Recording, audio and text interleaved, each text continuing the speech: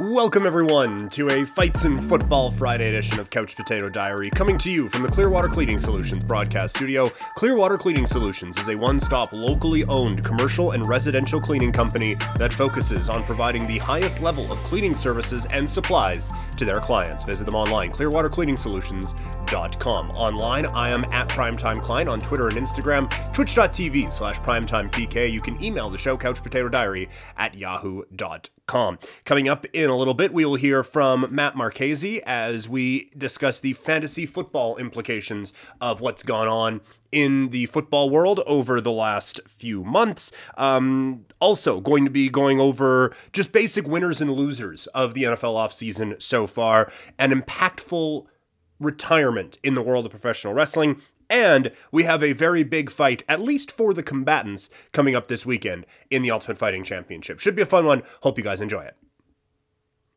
So we begin with the National Football League. We got Matt Marchese coming up in a matter of moments, but first I just want to go through winners and losers of the NFL offseason so far. This is with a giant understanding that this can change dramatically over the next, even like while I am talking, things can change. The Chiefs can go out and get a big receiver. The Packers can go out and get their big receiver. I don't know who is going to make me change my mind on that, but I think that there is at least a little bit of wiggle room on some of these. But this is just as we sit here on March 25th in the year of our football gods 2022, this is where we are at. So we will start positively with the winners. And the first winner, I say the first winner, this is in no particular order whatsoever, the Buffalo Bills. Their biggest threat to win a championship was the Kansas City Chiefs. And I get the Kansas City Chiefs weren't in the Super Bowl this year. But still, if we were to power rank them, the biggest threat to Buffalo's chances of claiming the AFC crown were the Kansas City Chiefs. The Kansas City Chiefs have taken, I think, a dramatic step back with the Tyreek Hill trade.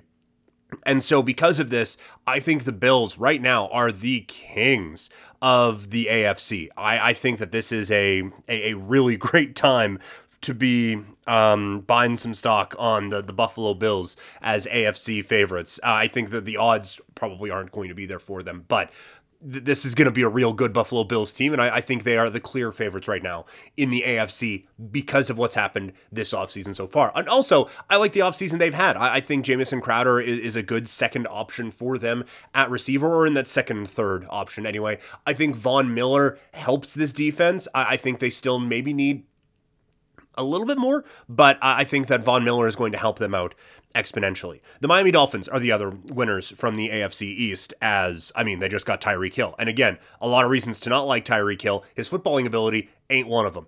And if nothing else, and I thought Ben Solak had a really good conversation with Bill Simmons on this, talking about how the Dolphins are set up where this year you figure out what you have in Tua Tagovailoa. And if he sucks, then you have the opportunity next year, either it's a good quarterback draft next year or other quarterback free agents become available next year. You have the opportunity to go out and get some stuff done for the Miami Dolphins. So this is a figure it out type of a year for the Miami Dolphins, but that they have put themselves in a position where there are no more excuses for their quarterback, and they are, I think, the clear second best team in that division, and we'll get to that on the loser side. The Cincinnati Bengals are another winner. They have done excellent work, I think, shoring up that offensive line, and because that was clearly the weakness for this team coming into this offseason, coming out of a remarkable playoff run for Joe Burrow, where he was able to run for his life,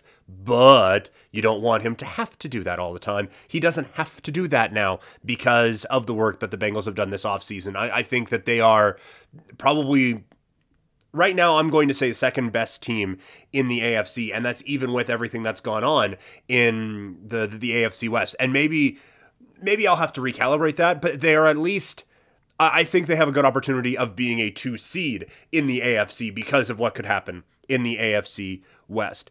Going with a bit of a different tone on this one, I'm going to say the Houston Texans are a winner of this offseason.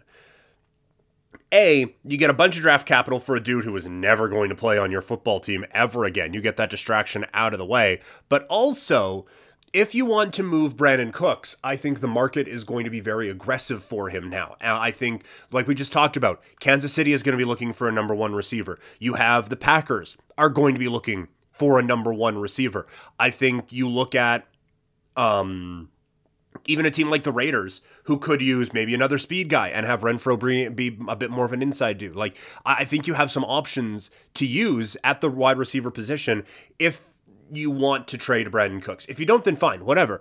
But I think, like, even just the Deshaun trade is a win for them. But I do think that because high-end wide receivers have become such a valuable commodity now, I think the potential for Houston trading Brandon Cooks goes up exponentially, and I think the value of trading a Brandon Cooks goes up exponentially. The Indianapolis Colts are another winner. If they had Matt Ryan last year, this is a playoff team. I don't think they have the collapse in the fourth quarter against the Raiders, and I don't think they have the game-long collapse against the Jacksonville Jaguars if there's an adult in the room at quarterback. I think he makes this team better. I think when we look at teams that could use another number one receiver, Brandon Cooks to the Indianapolis Colts interests me greatly. And I think that is I think that there is still a move or two that the Colts can make, but right now they are certainly a winner. The Tennessee Titans are as well. And this one was one I went back and forth on. And by the way, not every team is going to fit into every category. So if you didn't hear your team mentioned in the winners, it doesn't mean they're a loser. There are some neutrals in this for sure.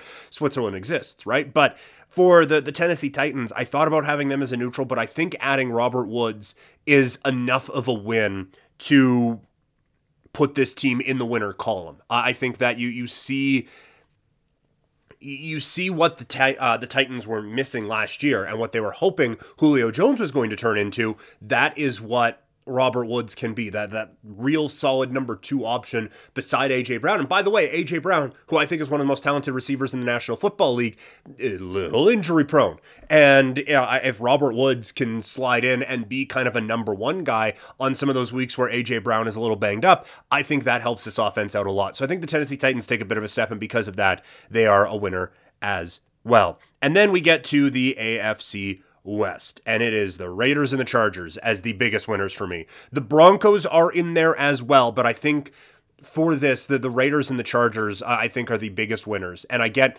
the Broncos got their quarterback. We've talked about them a lot. I should probably put them in here. I think it was more, I've talked about them at length. And I still have a couple of question marks around Russell Wilson. And the Randy Gregory signing is great, but I look at that defense and we talk about, oh, look at all the great pass rushers in the AFC West. It's like, there's a good, but like there is probably some Raider bias baked into this as well. But I think that the more I've been thinking about it, the more I'm tempering things just a touch on the Broncos. They're still going to be very, very good. Don't get me wrong. But in terms of a winner category, I think the Raiders get like their absolute 1A number one need on offense and completely changes the look of this offense. And they are in on enough things on the defensive side of the ball that you're going to assume a defensive improvement is coming for Vegas. And so because of that, I think that you put Vegas as a winner. And for the Chargers, I think they're a winner just by getting Khalil Mack. I think they address run defense in the draft, but I think getting a Khalil Mack, adding him to the opposite side of Bosa, really solidifies this defense. And so I like the Chargers have very much moved up in my power rankings there. And in the NFC, I have but one winner, and that is the Tampa Bay Buccaneers, because they get Tom Brady back. There are other teams that are strong neutrals in the NFC, but I think the biggest winner in the NFC is the Buccaneers, because it's one more year of Tom Brady. Speaking of Tom Brady, to the loser side now, and the first one is the New England Patriots. This offseason has been a disaster for the Patriots. They've lost everyone. I don't think they've gained anyone of any value, and their division has got more difficult. That is all a very bad combination for the Patriots. And they are a team, again, where this offseason is progressing. Maybe they can make another couple moves, but right now it's kind of oh boy, I don't know. We'll see what New England does the rest of the way. Pittsburgh is another one for me. It seems like this game of musical chairs at quarterback is winding down, and they're left with Mitch Trubisky right now. It's not a step back because Ben Roethlisberger was atrocious last year, but that is not good If you're looking to compete with, again, a Bengals team that has got better, a Browns team that has got better, a Ravens team that we're going to assume will be better next year because all of the running backs aren't going to be hurt. So I think Pittsburgh, this offseason has just progressed in a way that has been dreadful for them. And Jacksonville is another team where they went out and spent a bunch on a bunch of dudes who aren't difference makers. And that's not great. Like they plugged some holes, but they plugged some holes with just guys. Like they plugged some holes with guys who might be holes in a year or two. And their division got more difficult with the Colts improving, with the Titans improving. They have a number one pick, and that's going to be great. And they're going to get, I think, a potential difference maker on either side of the ball, offensive line or defensive line. But they needed a bunch more of those guys to make any kind of a move up. And that they didn't, and so they're a loser there. The Kansas City Chiefs also are. For one, the rest of the division has got remarkably better, and they have got worse with the loss of Tyreek Hill. I don't care about how quick MVS can be. They need people who can get open, and they don't have that right now in Kansas City. We've talked about them at length. The Commanders are a loser of the offseason, A, because their team name is now the Commanders, but B, they went out and gave up assets and money for Carson Wentz. I would rather what the Falcons had, and they're going to come up in a little bit, I'd rather what the Falcons have in Marcus Mariota. I'd rather do that, take that shot, than have Carson Wentz as my quarterback right now. Like, they are spending a whole lot of money to be mid at quarterback, and that's not a good place to be in for the Commanders. The Packers are an obvious loser. They've just lost two of their top three wide receivers. Aaron Rodgers is coming back, but now we are maybe seeing a potential cost of that. They have a lot of work to do to even get back into a neutral territory in this one. The AFC or the NFC South has a couple representatives on the loser side. The Carolina Panthers are one. Again, they have tried actively to improve their lot in life at quarterback, and now it looks like they might be taking a quarterback at 6, which is just too much of a reach. If I'm them, I'm grinding it out with Sam Darnold one more year, trying to build around him, and then going for a quarterback in next year's draft. Atlanta Falcons, they are a loser. Calvin Ridley is gone for the year. Matt Ryan is gone for good. And I think they're going to be very bad. That's kind of it. Like they have solidified themselves as a bottom team in the National Football League, and so have the Seattle Seahawks. They have to trade away Russell Wilson, and so because of that, a lot of the warts that he was able to hide start to come out into the light a little bit. So there are your winners and losers. In hindsight, I probably should have had the Broncos on this list as a winner. So that is it from the on-the-field footballing standpoint. What about from a fantasy football standpoint? Coming up, we chat with Matt Marchese about just that thing. Whose stock has improved, whose stock has declined because of the offseason we've had so far.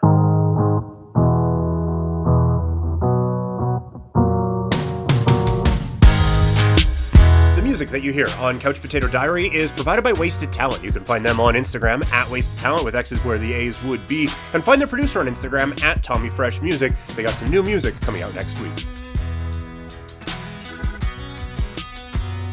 Very pleased to be joined by a man who wears many hats at Sportsnet 590 out in Toronto. Fantasy expert, producer, hockey gambling expert extraordinaire.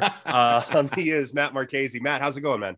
I'm good. I like that, hockey gambling expert. I mean, the many hats, the jack of all trades, master of none, I think we can go with. Nice. It's a good spot to be in radio. The reason we're bringing you on today is A, to look at your amazing hair, and B, to chat of, don't do that to me, man. But we got a lot going on in the NFL as the offseason has been drunk, essentially. We will begin with Tyreek Hill to the Miami Dolphins, a move that comes out of nowhere. And I can't imagine, we'll start with Tyreek Hill. I can't imagine this has a positive impact on his fantasy value. No, it doesn't. And you're going from one of the greatest quarterbacks that we've ever seen to a guy that hasn't proven anything over the course of his NFL career. And it's not only that, it's Tyreek Hill's big thing is speed. And Patrick Mahomes is one of the best deep ball throwers in the NFL. Tua Tagovailoa is a decent deep ball thrower, but there's a lot that is left to be desired. Let's also talk about the fact that Andy Reid is an offensive genius, and Tyreek Hill is going to a place in Miami where Mike McDaniel is a new head coach.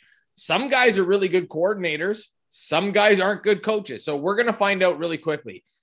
I look at that situation, and because of the downgrade at quarterback, we're not going to see Tyreek Hill put up video game numbers. The fact that Jalen Waddle is there means we're not going to see him put up video game numbers. And Mike Gesicki's there. And Devontae Parker at the moment, as we record this, is still there. And they signed Cedric Wilson. And they have Raheem Mostert. And they brought in Chase Edmonds. There are so many people in that offense that couple that with the fact that he's not playing with as good of a quarterback and the fact that there are just more guys that they can throw the ball to. And I'm assuming they're going to want to run the ball considering where Mike McDaniel came from in San Francisco. I just don't see a situation where Tyreek Hill is drafted in the first 2 rounds of redraft. I don't see the value there. And on the flip side, when we look at Patrick Mahomes in games last year when Tyreek Hill didn't play, I think averaged 360 yards passing. So, I mean, it's not as if Patrick Mahomes, like, I want to preface this by saying Tyreek Hill's a really good player. Don't get me wrong. But Tyreek Hill, when he came to the Kansas City Chiefs, was a punt returner and a guy that they would sprinkle in as a gadget guy. The system helped turn, and it's not only the system, but the system helped turn Tyreek Hill into the player that we see today. I don't know if we're going to get that in Miami. I really don't think so.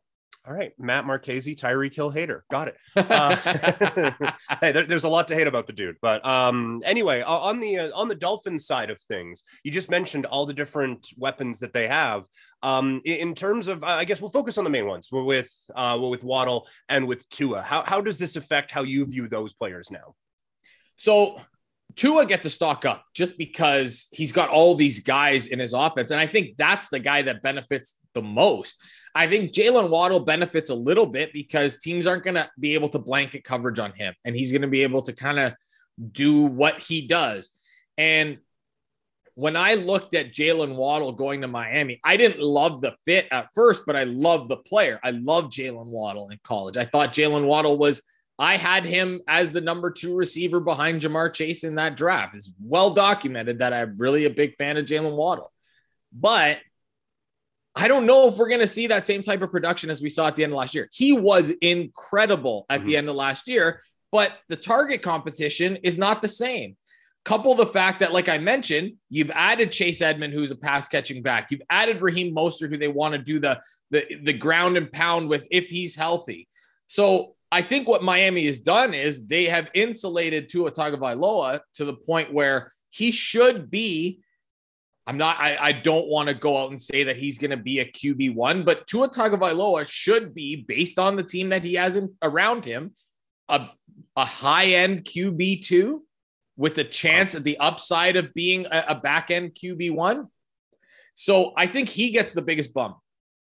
I think Waddle takes a hit, but I think the opportunity that he gets is better because he doesn't have to worry about blanket coverage or double teams or teams just focusing on him as the focal point of that offense. But it's all going to come down to what Tua can do. Can he take that next step forward in his development? And that remains to be seen. There's a long list of Alabama quarterbacks who have done diddly squat in the NFL, and maybe none of them have had the situation like he has right now with, the fastest duo of wide receivers that we've probably ever seen, but he's got to be the one that puts it together. I think that Tua's, because of the weapons that are there, I think his draft stock has gone up so much to a point where I wouldn't draft him where he's going to be drafted. Kind of an overvalued type of a situation. Yeah, because he hasn't proven anything to me yet. So I would wait that out. Another big name receiver, this time coming into the AFC West, as Davante Adams is my new favorite player coming to the Vegas Raiders in, again, a trade that seemed to come out of nowhere. I guess kind of the same principles involved here. How does this affect Davante Adams, and how does this affect the other weapons with the Raiders? So Davante Adams, this is going to be, he gets a downgrade just like Tyreek Hill does, because he goes from like Derek Carr I think Derek Carr has a better chance of being a QB1 than Tua Tagovailoa does, because Derek Carr has proven in the past that he can be a fantasy asset. Whereas Tua, like I said, still waiting to see. But Davante Adams gets a downgrade here. He goes from maybe the most talented, maybe not the best, because he hasn't won a lot, but the most talented quarterback that we've seen over the course of a career, like Patrick Mahomes is eventually going to be that guy, but from start to finish over a lengthy career, it's Aaron Rodgers. And that's a huge downgrade for Davante Adams because he's not going to get 10 targets a game. I don't see where that happens with Hunter Renfrow in the mix, who was really, really good last year, and Darren Waller back healthy. Josh Jacobs is in the mix in that offense as well. And I don't see where the value is. That's another guy who, you could have made the case that Davante Adams in PPR leagues is probably a back end first round pick if you're playing in a 12 to 14 team league. Davante Adams is now dropped into probably late second, early third. Like Justin Jefferson has passed him. Deebo Samuel has probably passed him. Cooper Kupp has certainly passed him. So now you're into Davante Adams, wide receiver 5-6 range, which is, I'll take that value because he's one of the best. He's probably the best receiver in football. But the downgrade, just because he goes to a lesser quarterback and he goes to an offense where, let's face it, there's more target competition for him than there was in Green Bay. Green Bay, he was the dog. They threw to him all the time because they could, and they didn't have anybody else. So I think he gets a little bit of a downgrade. And I will say this, those AFC West games are going to be a blast this year. Yeah. Like that is literally murderer's row of wide receiver talent, of playmaking talent. Like I can't wait. Yeah, I can't wait. As a Raider fan, I've already accepted that it's going to be tough on my heart. But also I'm getting the main national broadcast guys on like every game this year. I'm not getting like third dude down like Chris Myers along with whatever kicker just came out. I'm getting the Bucks, I'm getting the Aikmans, I'm getting Nance and all those guys.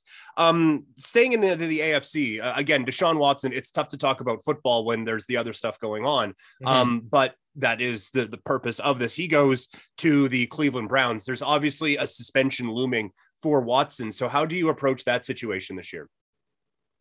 Wait a year. I'm not like, if he's there if you're in a 1 QB league and he's there a little bit later, like if you're talking, he probably won't be, but if everybody else is scared off by the suspension, maybe it's 15th round, 14th round, and it's all about roster construction. If you're comfortable with your roster and you maybe wait on a quarterback, if you think that you can get someone that's a little bit later, trying to think of who would be like, if you think that Trey Lance is going to be something and Trey Lance starts to tumble down the board, even though I don't think that that's going to be the case, or here's a better example. If you think that you can get Mitch Trubisky as a fill-in guy who you think can get you through the first 6 to 7 weeks of the season, then you can take Deshaun Watson maybe a little bit earlier with that plan in place. But I don't know what the NFL is going to do here. Right. I really have no idea. And let's face it, Deshaun Watson is coming off of not playing for a year and a half. He's not coming off of an injury. So that's the one kind of bonus that is baked into all this, is that it's not like he's coming to a knee injury or whatever. He's coming off, he's healthy from what we know. He just hasn't played.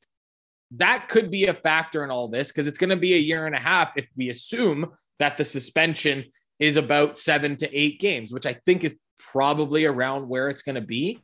It also depends on how quickly the NFL moves on this. I would assume that we will know by the summer what the situation is with Deshaun Watson. Yeah. But he goes into a situation that he's never been in before. Like he doesn't have the DeAndre Hopkins type alpha receiver that he had when he was in Houston, but he's got Amari Cooper, who's pretty good last time I checked. He didn't have a great finish to the season, but Amari Cooper's still a good receiver. They've got the 2 running backs in Kareem Hunt and and Nick Chubb. And Deshaun Watson also might have another weapon coming in. Like, I don't think that it's out of the question that the Browns add another receiver, whether it be in the draft, via free agency, or in a trade. And they've also got Donovan Peoples-Jones there, who I thought was really good at the end of last season. I'm a big fan of his. So there are some pieces there. And if we're going to be completely honest, which we always will be, Deshaun Watson, outside of DeAndre Hopkins, didn't really have much to work with. No. There wasn't a bunch of like Will Fuller was there, but Will Fuller, how often was Will Fuller healthy? There is a perfect example of a guy that could end up in Cleveland. Is Will Fuller. Barely played last season in Miami. There was a disaster. And maybe Will Fuller is healthy for some of the season, just adding another weapon for Deshaun Watson.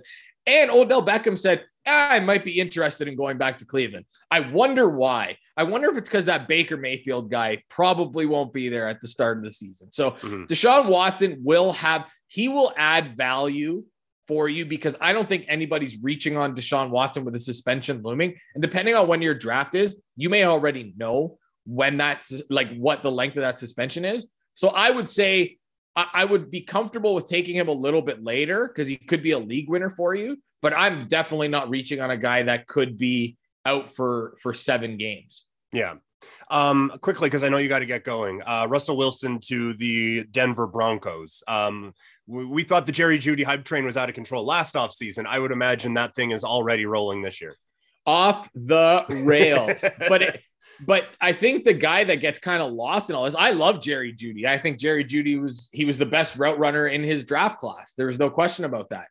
But I think the guy that kind of gets a little bit lost in all this is Courtland Sutton. Courtland Sutton, before he got hurt, was a really good wide receiver. Last year he came back. He struggled a little bit when he came back from injury. Then Jeudy got hurt, and then the stock started to go up a little bit.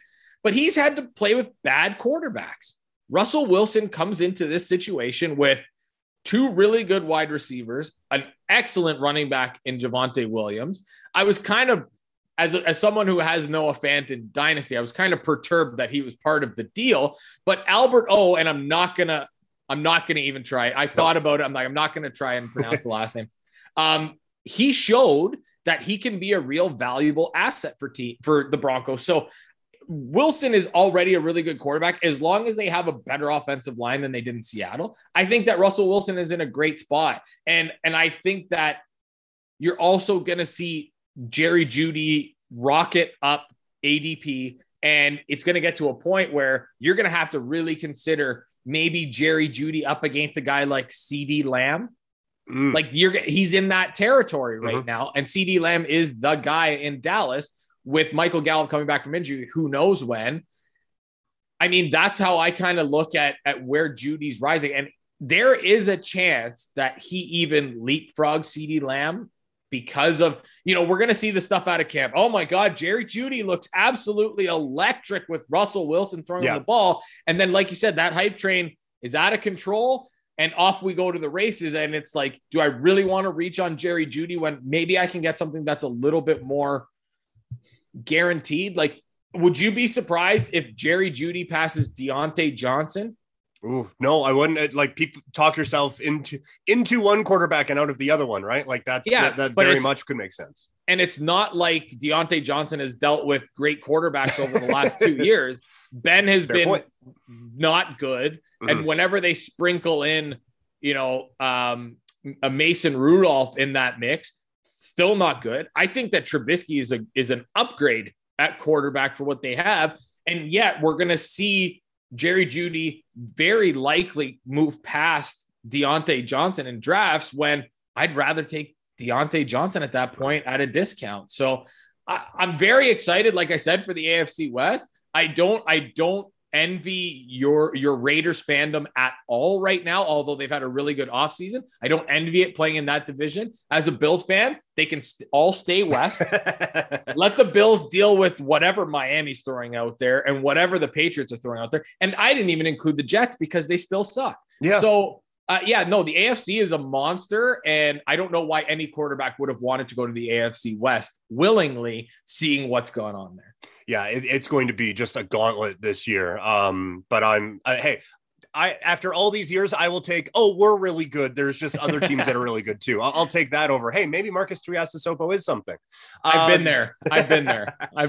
Matt, thank you for this, man. If people want to find your work and get in on the early stages of your NHL gambling empire, how can they do that? They can follow me at MattyMar89 on Twitter and at MattyMar89_bets on Instagram, because some jackass took Matty Mar 89 on Instagram. I can't find them, but if I do, I want that handle. Nice. Yeah. Let's start a petition to get that going. Matt, you're a beauty, man. Thanks for this. Thank you very much, Peter. Hi, I'm Kim Carson. And I'm Peter Klein, and this is We Had No Idea, a podcast about world events that you know about, but might have fallen asleep for during history class. Or social studies, however you learn history in high school. Each week, we'll do a deep dive into important topics throughout history. So whether you already know everything or feel like you need a top up on some history, we'll be here for you. Listen to us each week wherever you get your podcasts. Woo! All right, some good stuff from Matt there. Greatly appreciate it. Let's find who has that Instagram handle too.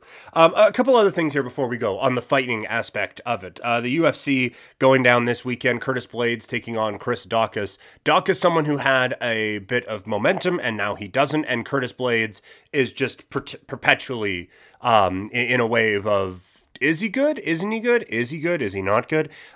He's good. He's not exciting. And that means when he loses, he takes giant steps back. And this was another one where you guys know one of my favorite ways of kind of hyping up a fight in my mind is, hey, this is a fight for relevancy. Like one of these guys is going to take a giant step back away from a championship opportunity with a loss in this bout. And for Curtis Blaydes, that is too bad because you look at it, he has won 5 of his last 7 fights. So he's 5-2 in his last 7.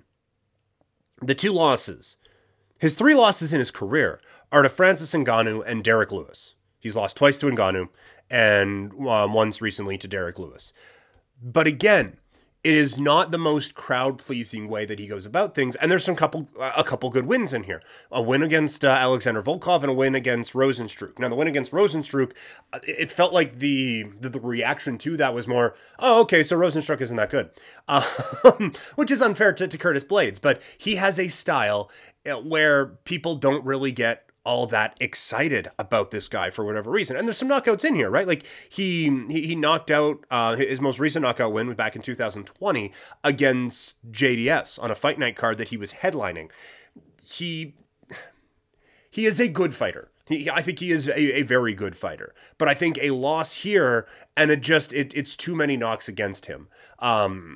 I don't think that he moves up into title contention or anything like that because he's lost twice to the guy who is currently the champion. For Chris Daukaus, there was a build-up, and then the biggest fight of your career, and you get knocked the fuck out in 3 minutes and 36 seconds.